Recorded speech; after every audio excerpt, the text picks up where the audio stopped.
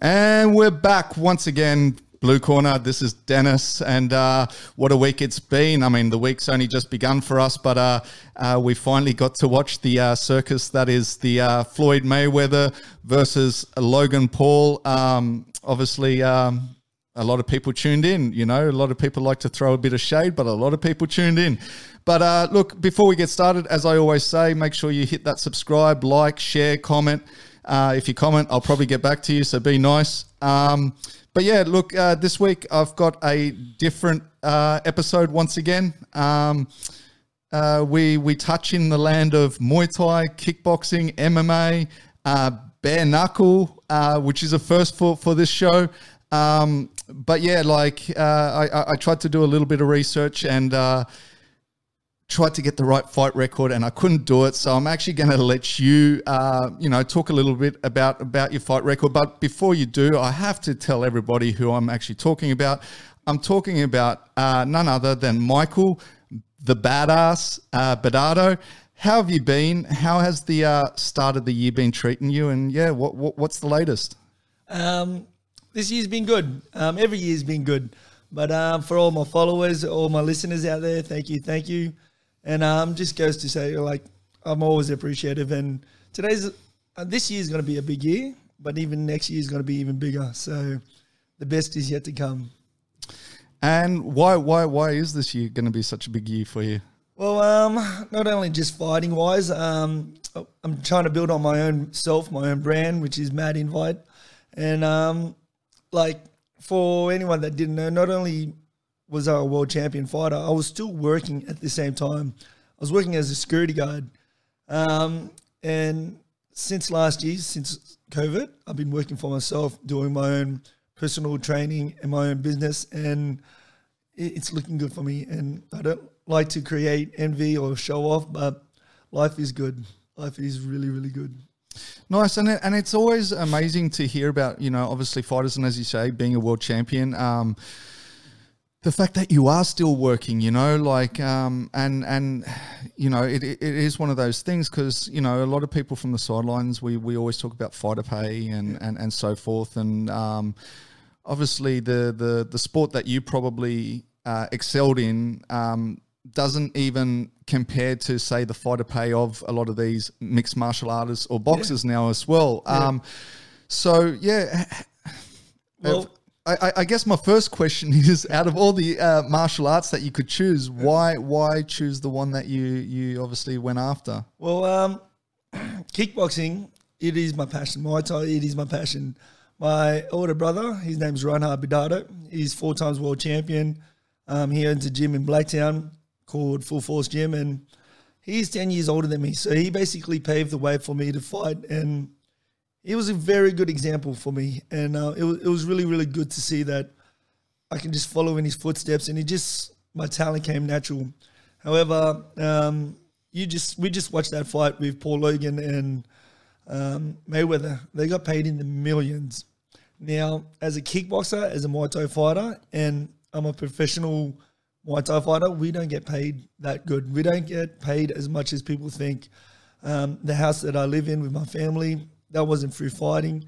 It was actually through working hard in my security job that I have, I did have.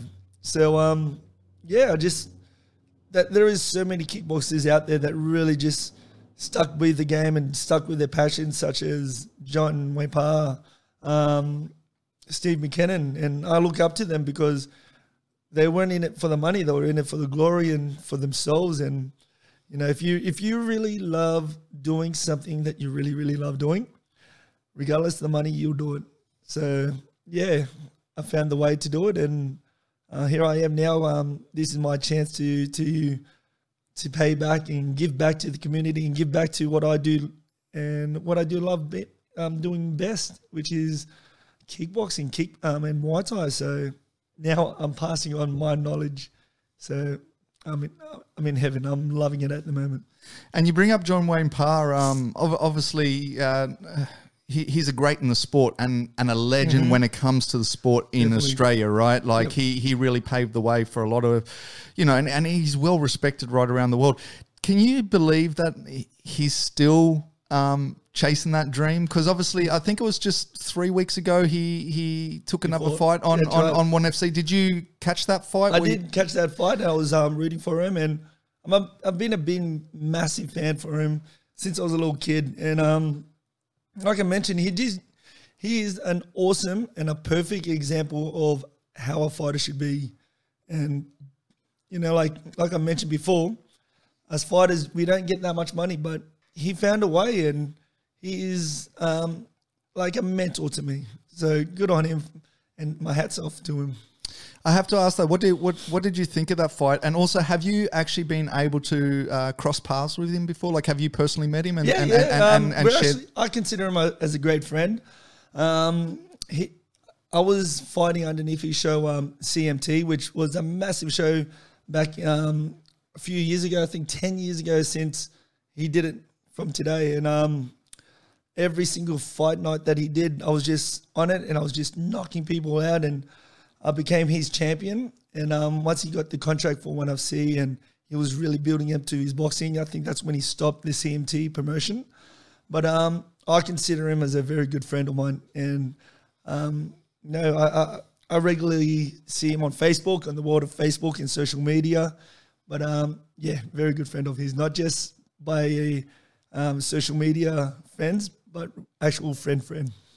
Yeah, I mean he's crazy, and I tell you what I love about John is his attitude, right? Yeah. Like his attitude, he's just got that that vibe that you basically go, I want to be around that, right? That's like correct. I mean, even when he took that loss on that last fight, like the way he took it on the chin, he handled it, and he was just like, he goes, I'm happy. I just wanted to fight this guy. I'm so blessed to share the cage with him. Like it was just, I don't know, like he reeks positivity. That's right. And I think not even the fight, I think the world needs that, right? That's right, like he's just a beautiful soul. That's time to time I try to be like that, and he's a good mentor for that. Like he took that loss on the chin, and he's still training, he's still going, and that's a good example. And he's a good example for his kids, for the people out there looking up to him, because for the times you want to give up, for the times you want to just I can't do it anymore, people are watching you, and a lot of people are watching him, and he knows how to carry it well. And does he carry it well? And I would have to agree with you, because look, for people that don't know, I was actually meant to get you on a couple of weeks ago. I had something come up. We had to reschedule. And exactly, you're right. Like, the way you straight away went, doesn't matter. Life is beautiful. And I was just like, man, this is no is matter just what, great. We'll find a time. There's a time and place for everything. Right? You really roll with the punches, as they would say. And it doesn't help having a sulk. It doesn't help having a cry. And not only just in us having a chat right here, right now. There's a time and place for everything. And I truly believe, like, if it didn't happen 1 week, we'll just aim for the next week or the week after. And having a sulk or whining or just being negative in any situation, in life in general, does not help. So, yeah. Well, I agree. I'm always a big pusher of the energy that you push out into the world. Yep. Is the energy you get back, right? So you find a lot of people that are very negative all the time. Yep. They do have bad things happen to them. Yep.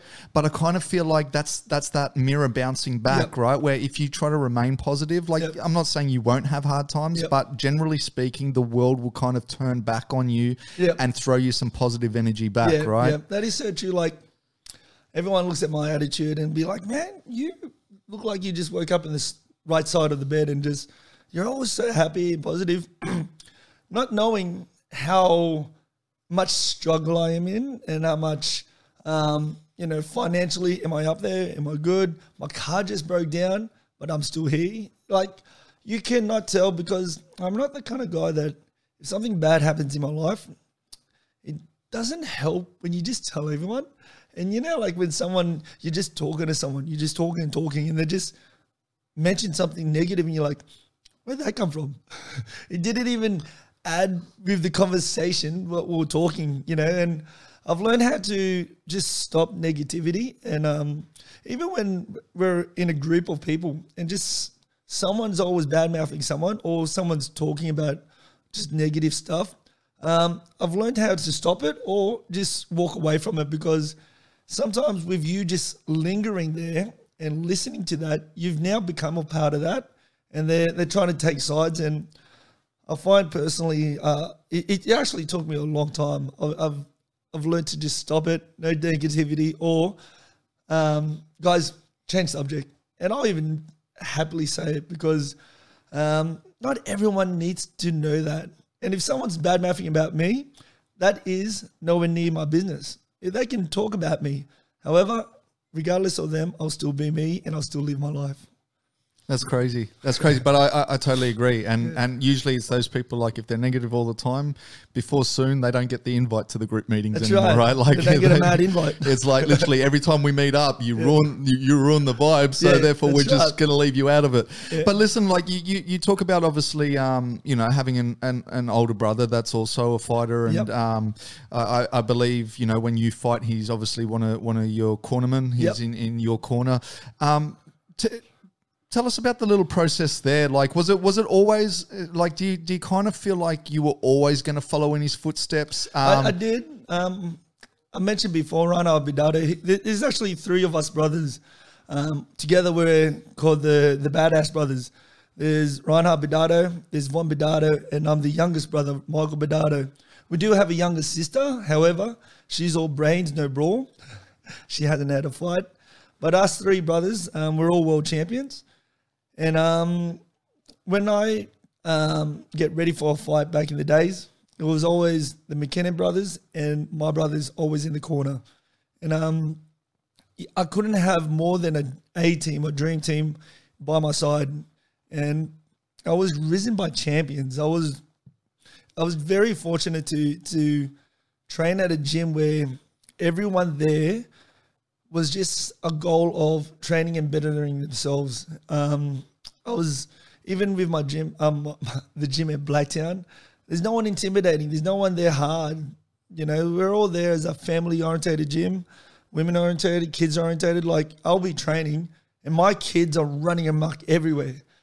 So, yeah, like I mentioned before, my brother, where I was risen by positive people. And people that have been there, done that, and still doing it to this day. So, just training with the people, the best of the best in the business, it does help. And, champion begets champions. I have to ask, though, were you guys a handful for your parents? And what I mean by that is obviously having 3 fighters under the same roof, like, and siblings do, especially at a younger age, you disagree a lot and things like that. Was there ever a problem, or did you guys literally put on the gloves, go out into the backyard and sort out your differences? How was it like growing up? Between us brothers, we're all good. We're not those kind of family to fight physically like that. I can honestly say words do hurt more than a punch. Thoughtless words hurt more than a knife to the back.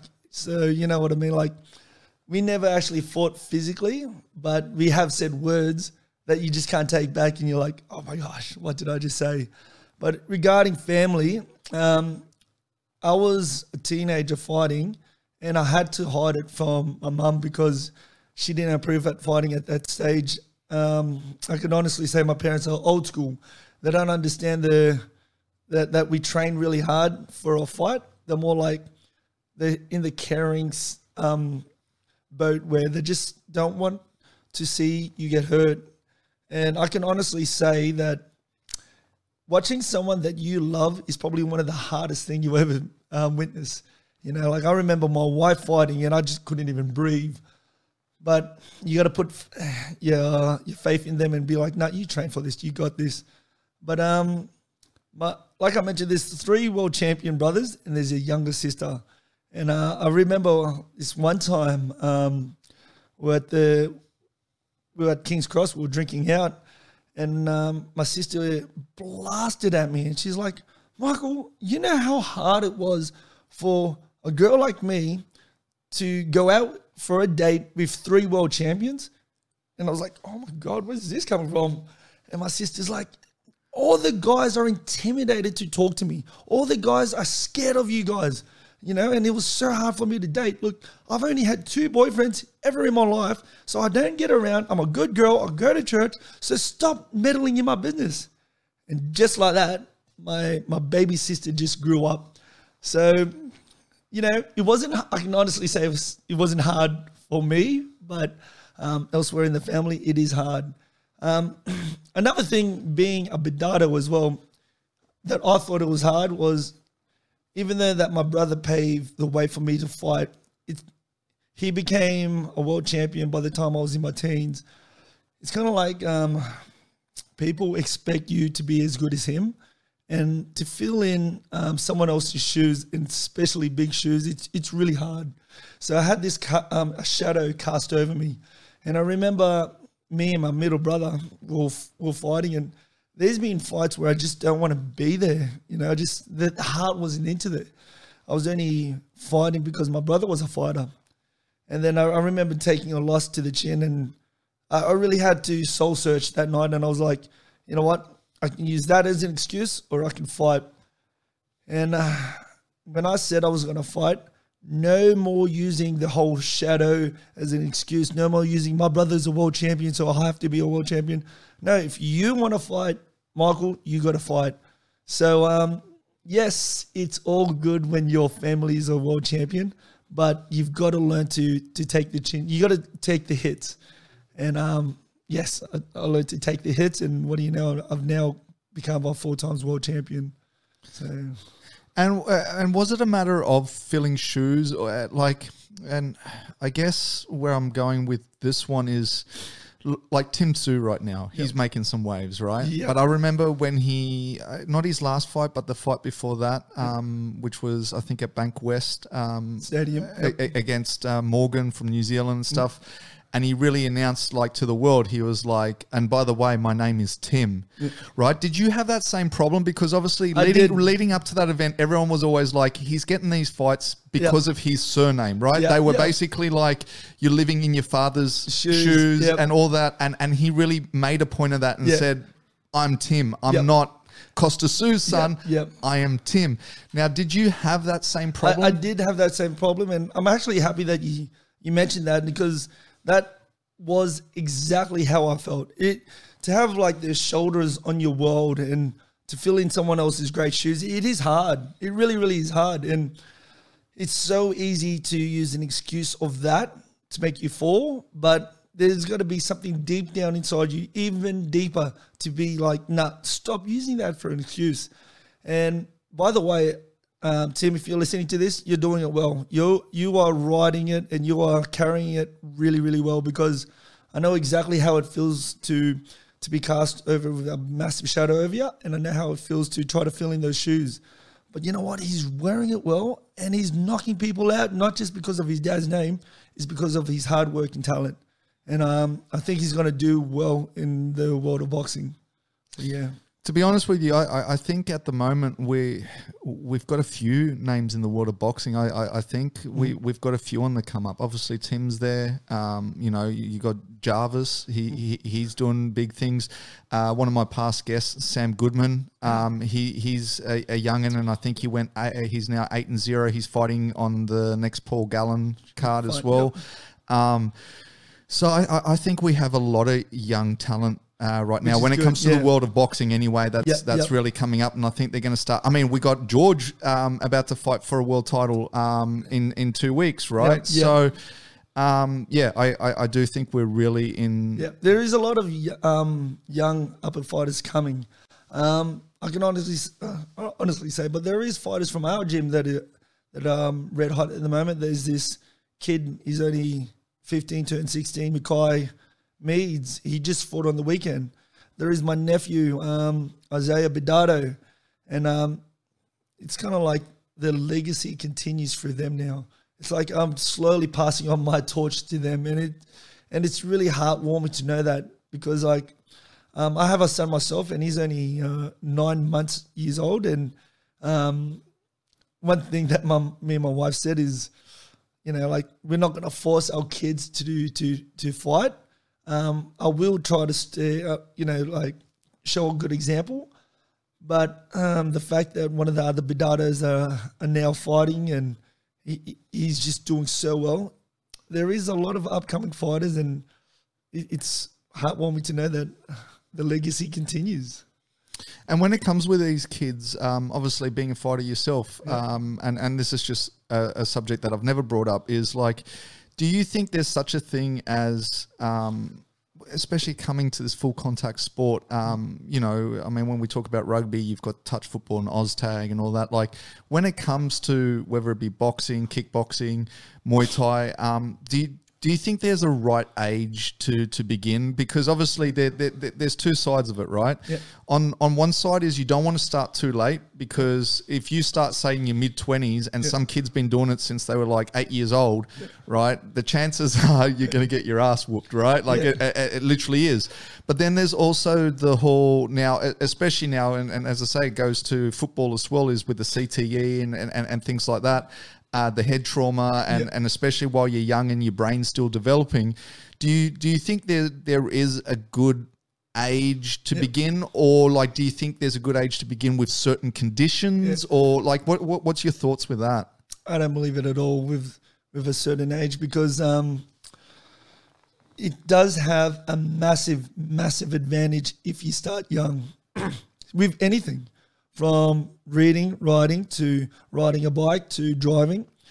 If you start young, yes, it has a massive advantage. I know people in their 20s or 30s that have just started kickboxing and are now fighting, and I'm like, good on you.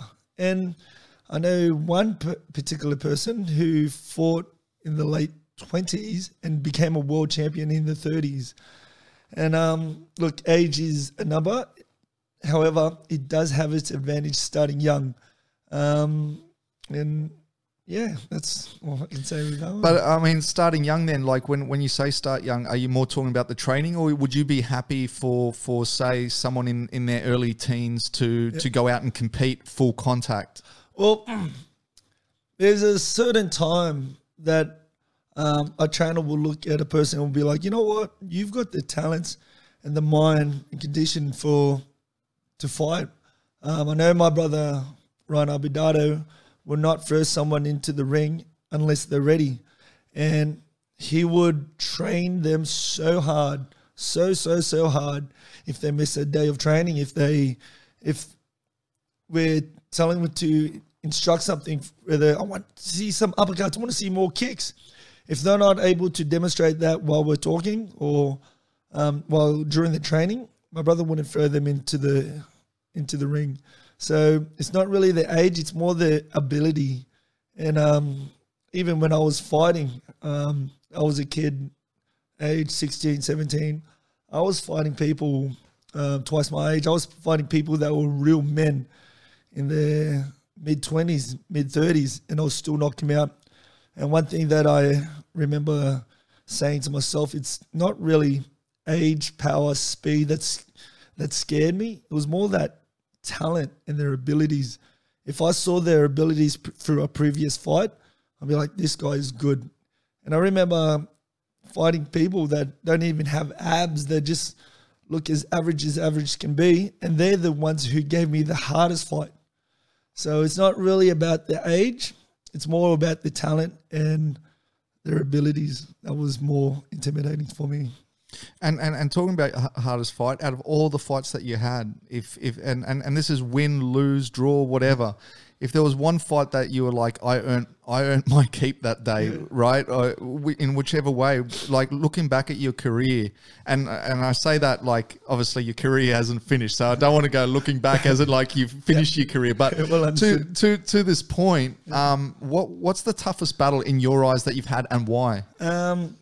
I fought a 9 times a world champion, multiple world champion. His name was Johan Ledon, and I fought him in a CM team in the cage. So stand-up fighting rules in the cage. And like I mentioned, he's 9 times world champion.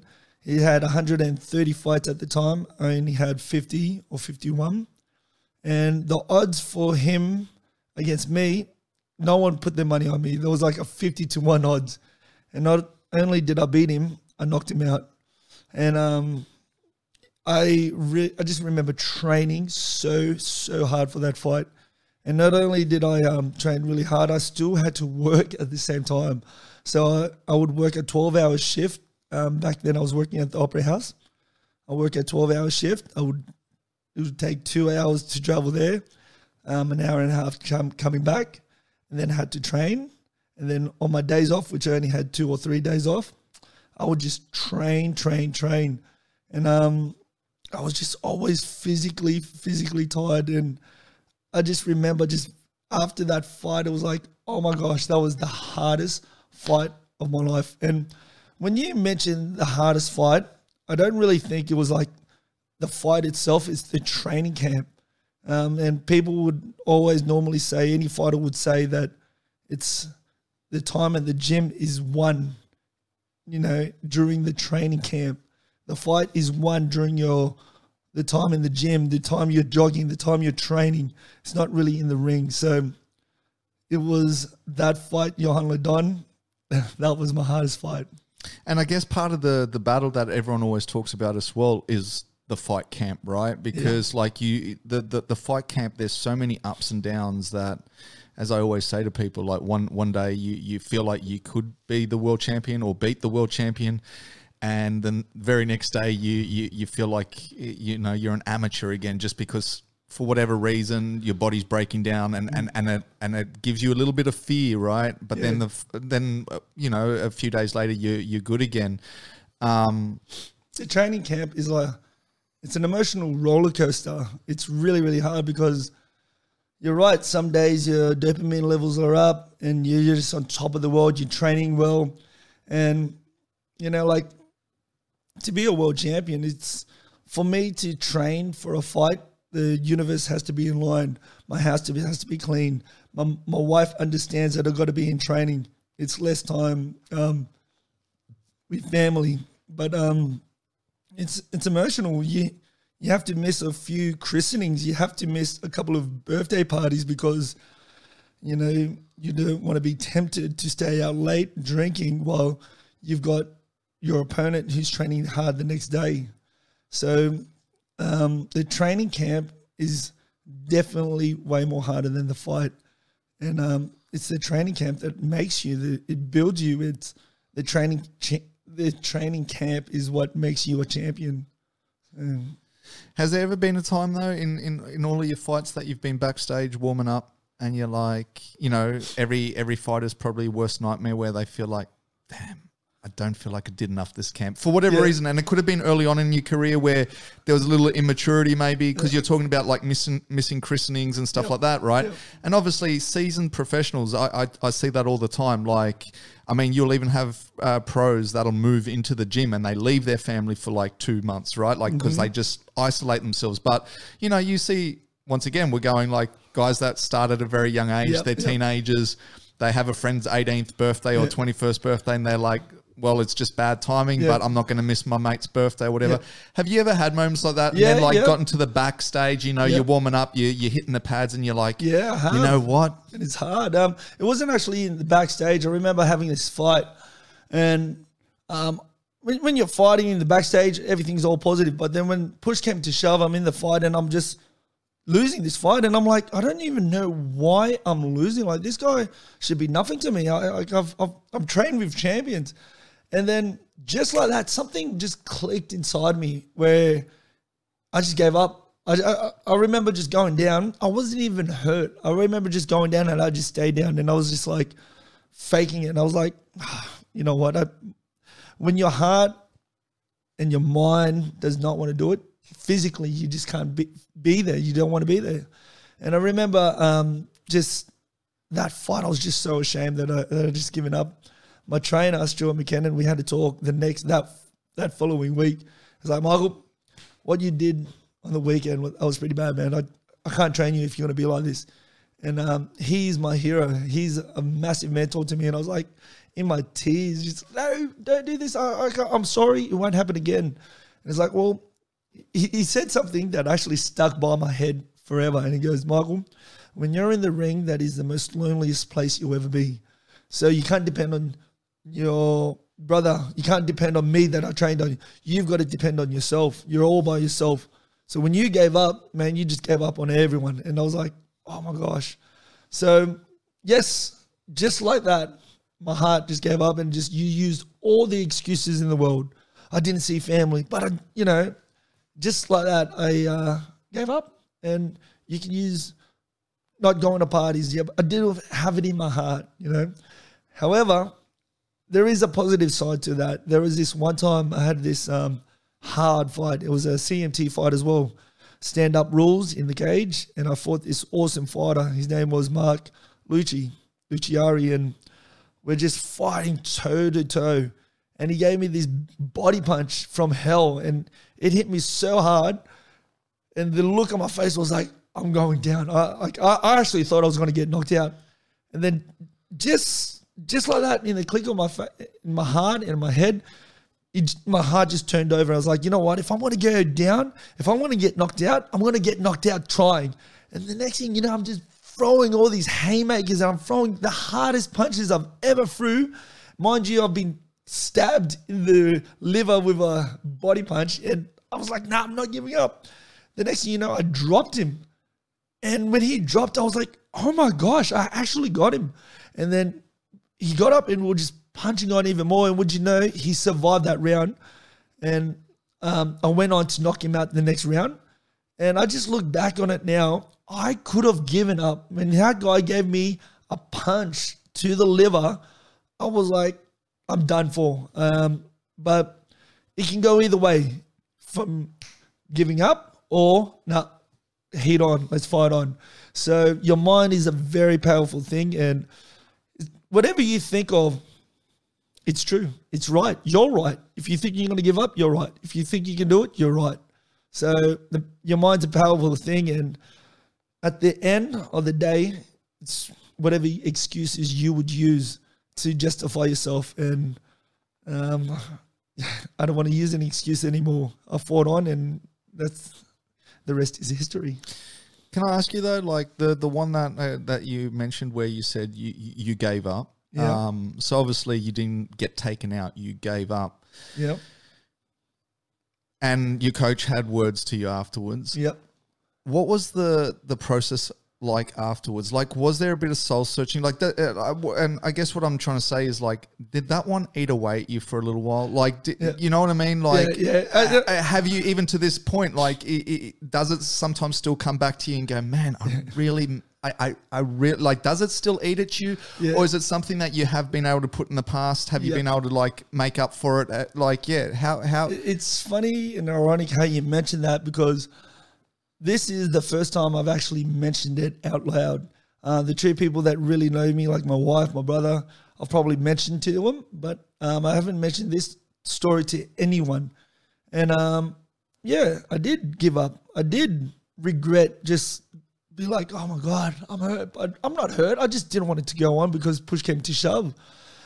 And it doesn't eat away at me anymore, because I've accepted it, and I've accepted that I use that as an excuse. I've used, but I wanted to experience going out. I wanted to experience drinking while I was young.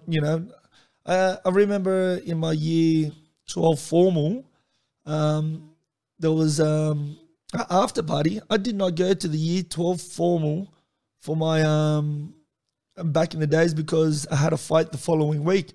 That I regret. However, I'm a world champion now. I'm a multiple world champion now. So there is no reason why to dwell in the past about missing something. It's either, accept it, let it go, and move on. And that loss that I happily accepted, that you just got to learn how to just let it go and just move forward. Because just dwelling in the past, saying, oh my gosh, I've learned how to let it go, because I paid the consequences of it, and the consequences of me going down and staying down is paid for. Now I won't let that ever happen again, and use that as an excuse. So every bad experience like that can be seen as a stepping stone. And that's what I've done. No, and the reason I bring it up is, like I always say, it's easy to win. Winning is easy, right? Like, I mean, it's not easy because obviously, you've got another guy that's trying to win too. So I'm not saying the actual getting the win is easy. But once you get the win, It's easy. You can post it on your socials. You can, you're the hero, Yeah. right?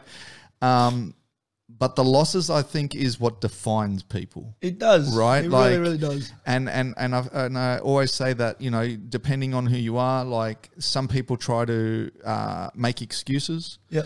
Some people try to shy away from it. I mean, the amount of times that fighters, say like they'll clearly have a loss, and it's not even by a decision by a bad judge's call or whatever. Like they were taken out of the fight, they gave up, whatever, and they'll turn around and go, "I'm still undefeated," and it's like, well, no, you're not. Like, yeah, exactly. And then you have others that are like, yes, I take this loss. Yep.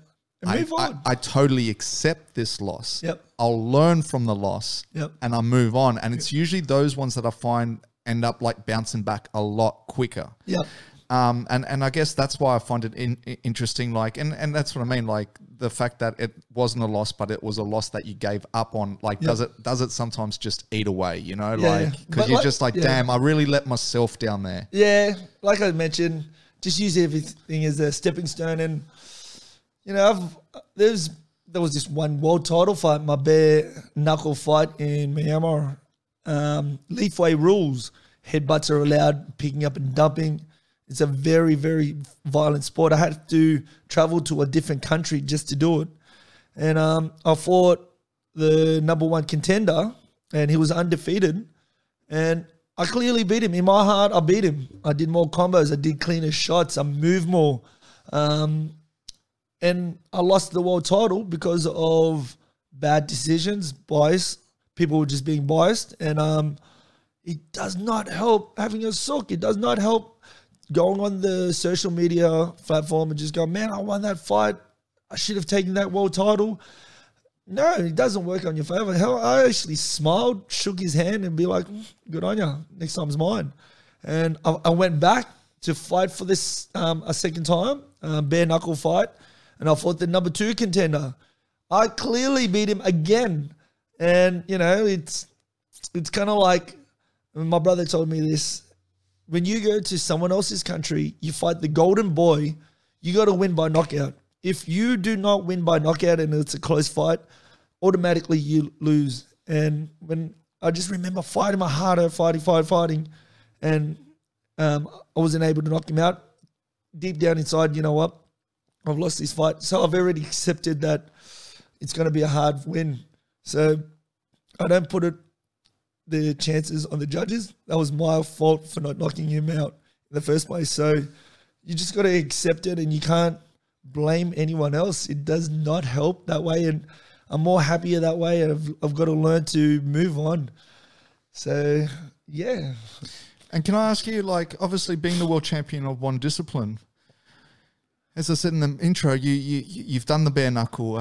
You've thrown your hat in with MMA. Why? What was the reasoning behind those kind of matches? Was it more as like what a lot of people have over here, that they're struggling to find fights, and you found fights in other ways? Was it more that you just wanted to take up a new challenge? Yeah. Like, what was your reasoning for venturing out into, as I say, like bare knuckle MMA? Yeah. What was your reasoning for that? Well, with the MMA, I did try MMA. I've got to say, I was raised and born just to stand up, to be a stand-up fighter.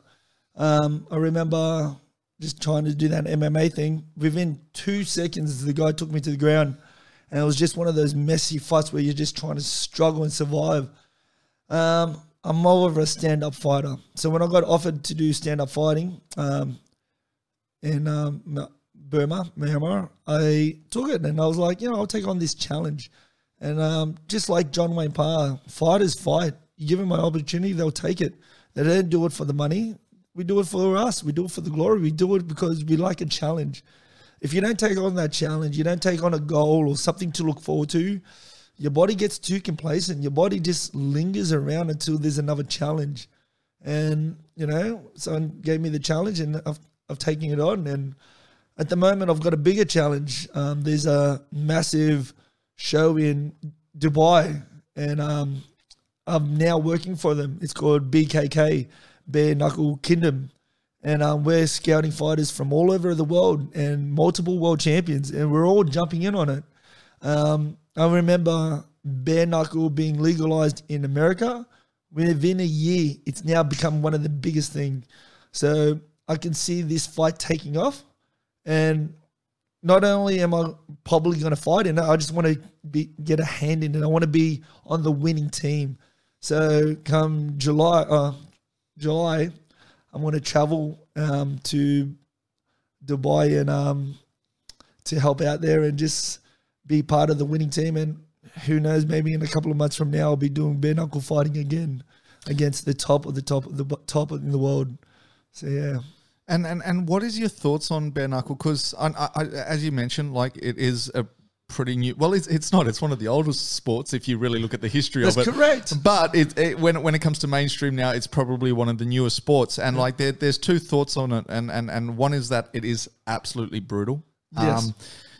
Like I always say when people ask me, they're like, "What do you think of it?" And I'm like, "It is brutal, but I can't look away." Right? Like it's brutal, but and what I say about brutal, like I'm not even talking about the fights. I mean, some of the fights are pretty brutal. I mean, you saw Beck, she became champion. That's right. Massive fan of hers. But straight away, you see those shots of her losing the tooth, and then I think for me the brutality is after the fight when fighters are posting their photos of their hands and it just looks like their hands are broken after every single fight. That's where I'm like, that's brutal.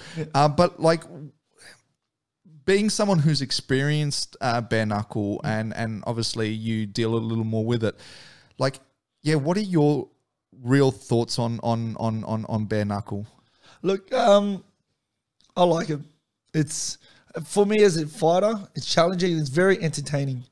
And like the one thing that I like about Leafo when I jumped in, it's a sport and more of a tradition, that it's been around for years, that sport.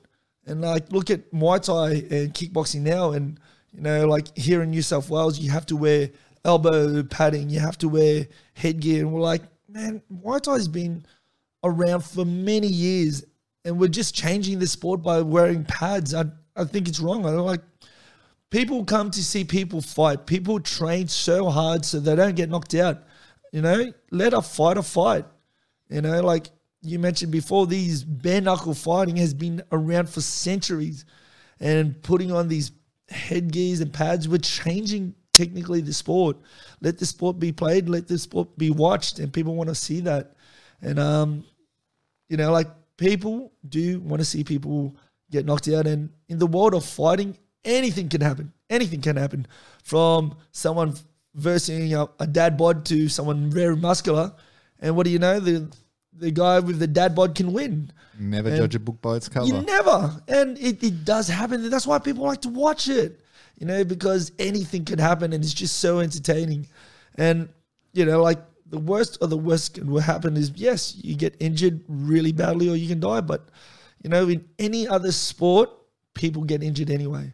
And I'm pretty sure, like, in the world of sports, an injury, like MMA or contact sport, like what we do, is like coming seventh. I think the first one is like netball or soccer with the most injuries. So, I don't know about soccer. I think that's more the ankle thing. I was going to say that's more Oscars. That's there's good acting there. I don't know if they're actually getting hurt. That's right. But no, I totally get what you mean. And I mean, there was this famous Joe Rogan podcast where he actually said, gloves are there to protect the fighter's hands, not the actual head, and so therefore he That's made correct. That's correct. It's not, the gloves are not there to protect their head. It's there to protect your hands. And with bare knuckle fighting, come on, people want to see knockouts, and that's what they'll pay to watch, and that's what we provide. So we'll see how we go. Now, going back to your MMA, so did you only take the one MMA fight? Or? I only took the one MMA fight, and I'm a stand-up fighter.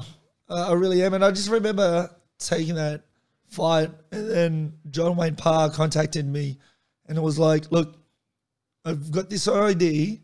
It's Muay Thai, but in the cage. What do you think? We're like, that's a brilliant idea. It was one of the best ideas that he come up with. And it ran for several years, and then won championship, had a look at that sport, and got the hand in that sport as well. And now they do kickboxing in the cage, and it's a massive, massive success. And with 4-ounce gloves with as well. 4-ounce gloves, and it's the ratio rate of people getting knocked out are more higher, and that's what people want to see. Yeah, crazy. Yeah, I was just going to say, if that was your one and only MMA fight, like I'm just quietly, you probably couldn't have picked a tougher opponent.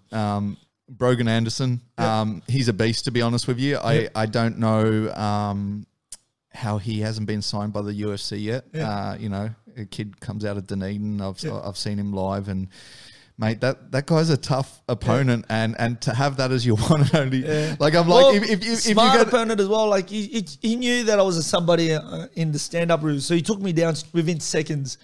However, like how it normally works is if you had 1 or 2 fights, or if you had 0 fights, you normally fight someone with 0 fights. If you had 10 fights, you want to fight someone with around that experience. I had 0 MMA fights, so realistically, I would fight someone who's in my experience. But because I'm a world champion already in stand-up, no one would fight me.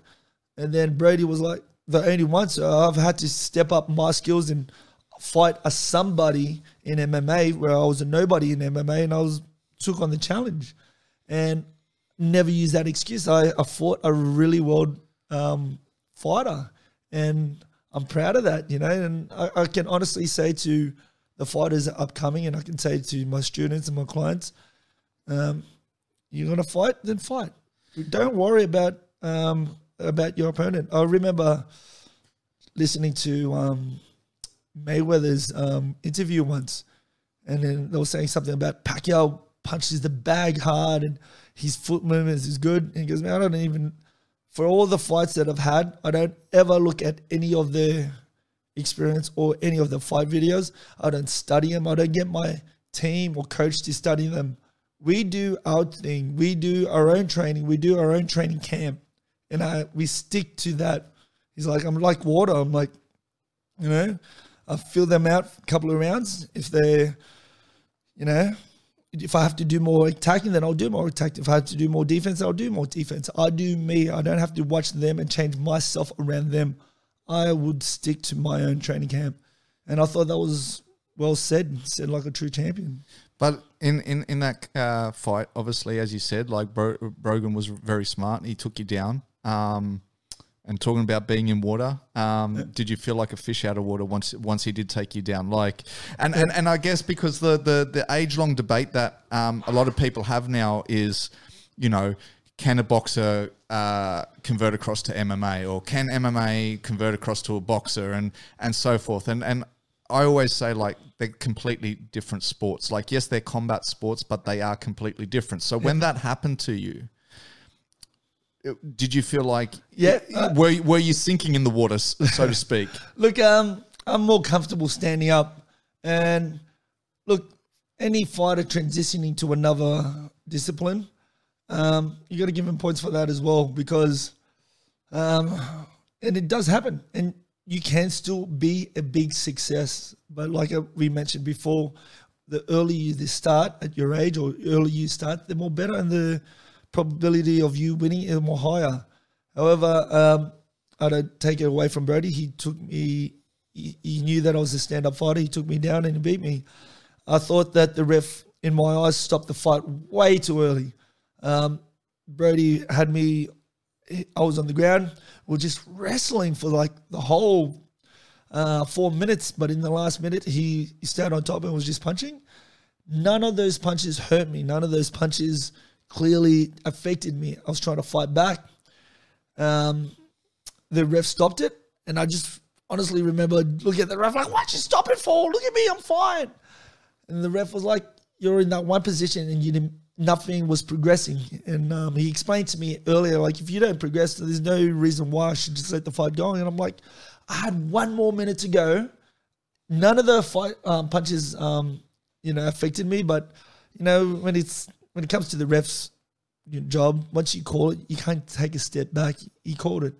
And in my eyes, he called it way too early, but I don't talk about it. and I just moved forward. And Brody, you're the best man that won out of that fight.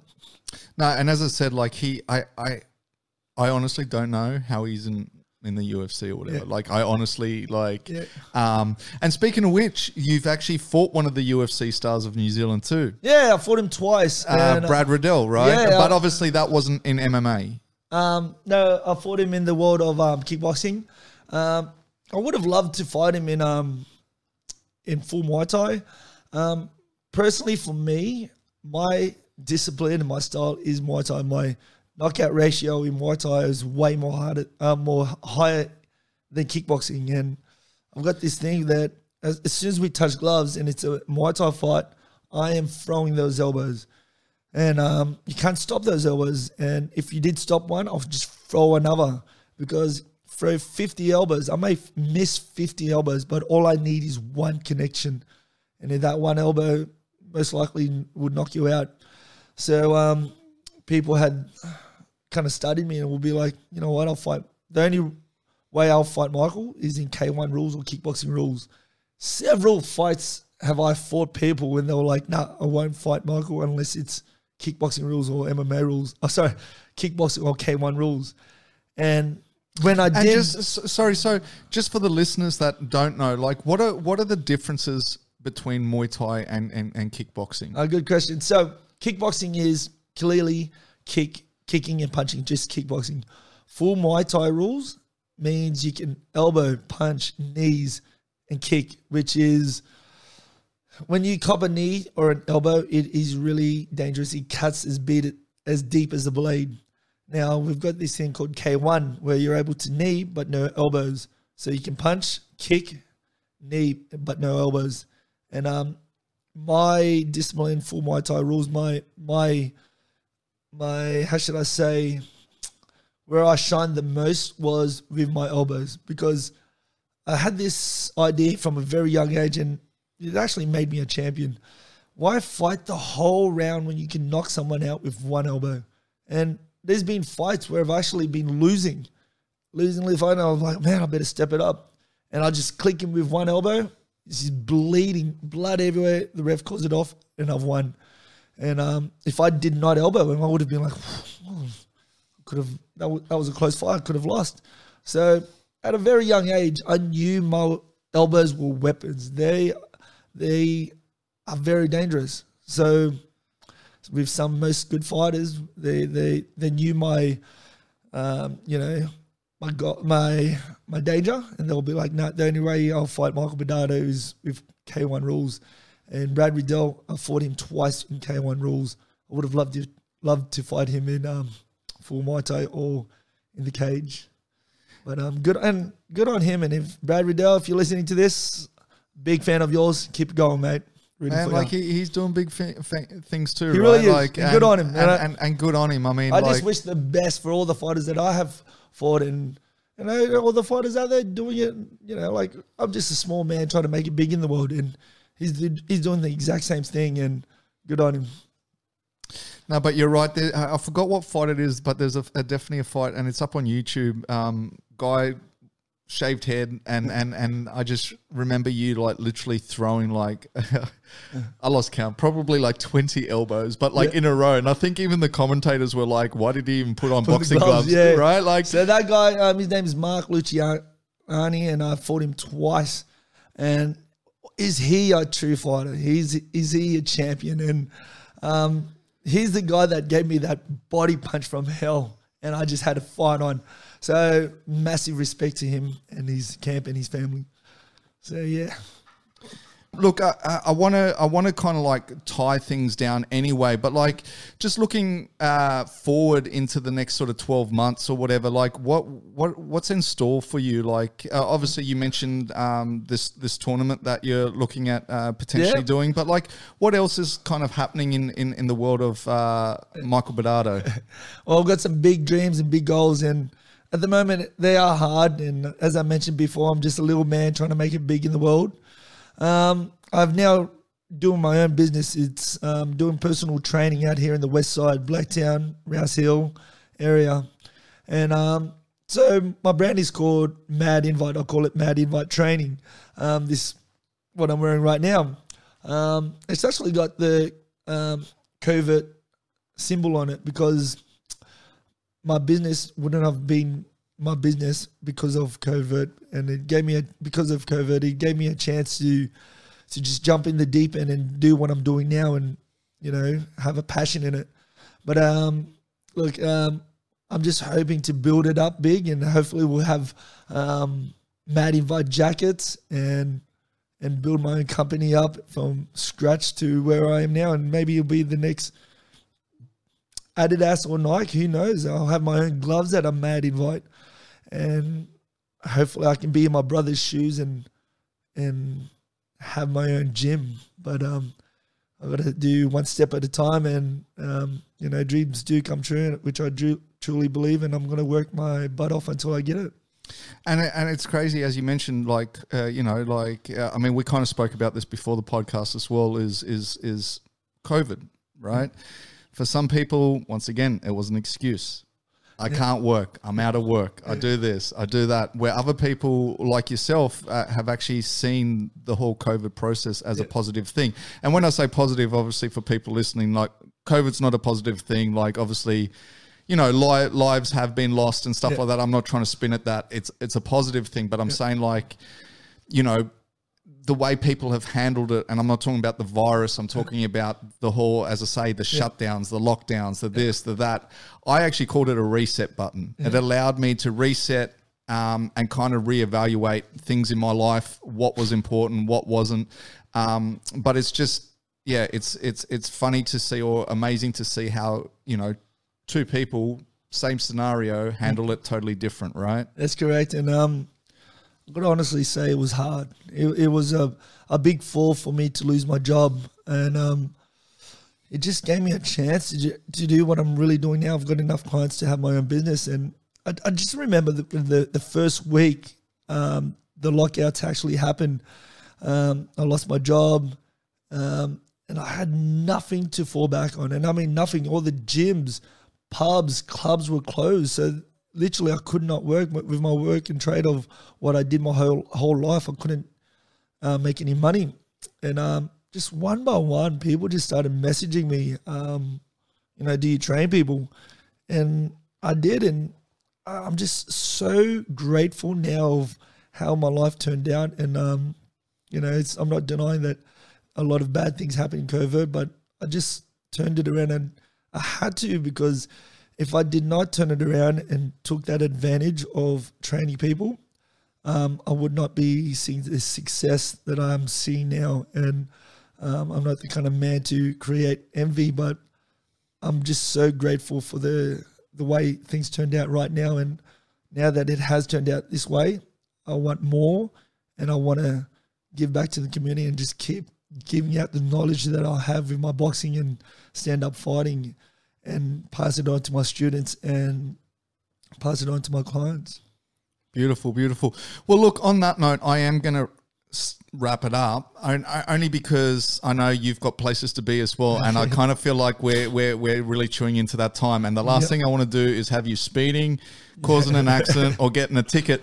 But listen, for people that want to reach out to you and kind of like either like join your journey, obviously as things start to reopen up, hopefully we'll see a few more fights out of you, or even people that want to reach out to you and potentially have a PT session. Like, do you service all of Sydney? Like, what's the deal? Like, if people want to reach out to you, what's the best way they can kind of get in touch? Instagram. By far, Instagram is the best way to contact me, and just see how I'm doing in life. And I'm trying to build myself through the world of social media, because I started off late. But if you Instagram me on Michael_Badass, you will see me and see my funny stories and how I pass on my knowledge to others. And Instagram me. Perfect. And the last question I'll ask you before I get you out of here is, I didn't, and I should have, Badass. Where did that come from? Very good question. My brother, like I mentioned, was 10 years older than me, and he always said the commentator normally gives you a name, and you got to earn that name. It's normally the crowd that just looks at you, and if you're fast, if you knock them out, you don't give yourself a name. back in the early 90s, late 90s, the crowd gave you that name. And my brother was known for knocking out people, and it was like, man, what a badass. So people stuck by that, and it rhymed with our surname. My brother, when he fought, the middle one, Von Bidado, it was like bad to the bone. And when I fought, I wanted to use my speed. I went a different direction, maybe rapid fire. But then my brother had this idea, and it was one of the best ideas. He said, I think you should be a badass as well. So when we're all together, we're the badass brothers. And I was 16 at the time. If you guys have kids, you can pass on that name to your kids. And just ironic enough, I was 16 or 15 when my brother told me that. I now have a son. He now has 3 sons. So one of the best decisions we've ever had in life, and the legacy now continues. Nice. And the thing that I was going to say, to interrupt you a little bit, was like, and it also scares your sister's boyfriends away. So, look, man, like I really do appreciate the time. I am going to end it there. Look, I could chat to you for, I reckon, another hour easy. The reason I'm going to cut it short is because I know you've got somewhere to be. I know afternoon traffic is bad and you need to get to the other side of town. So on that note, man, I really do appreciate you coming in. I do want to do this again at some stage. Thank you so much. For everyone else that is listening, have yourself a good week and stay blessed. I'm the one.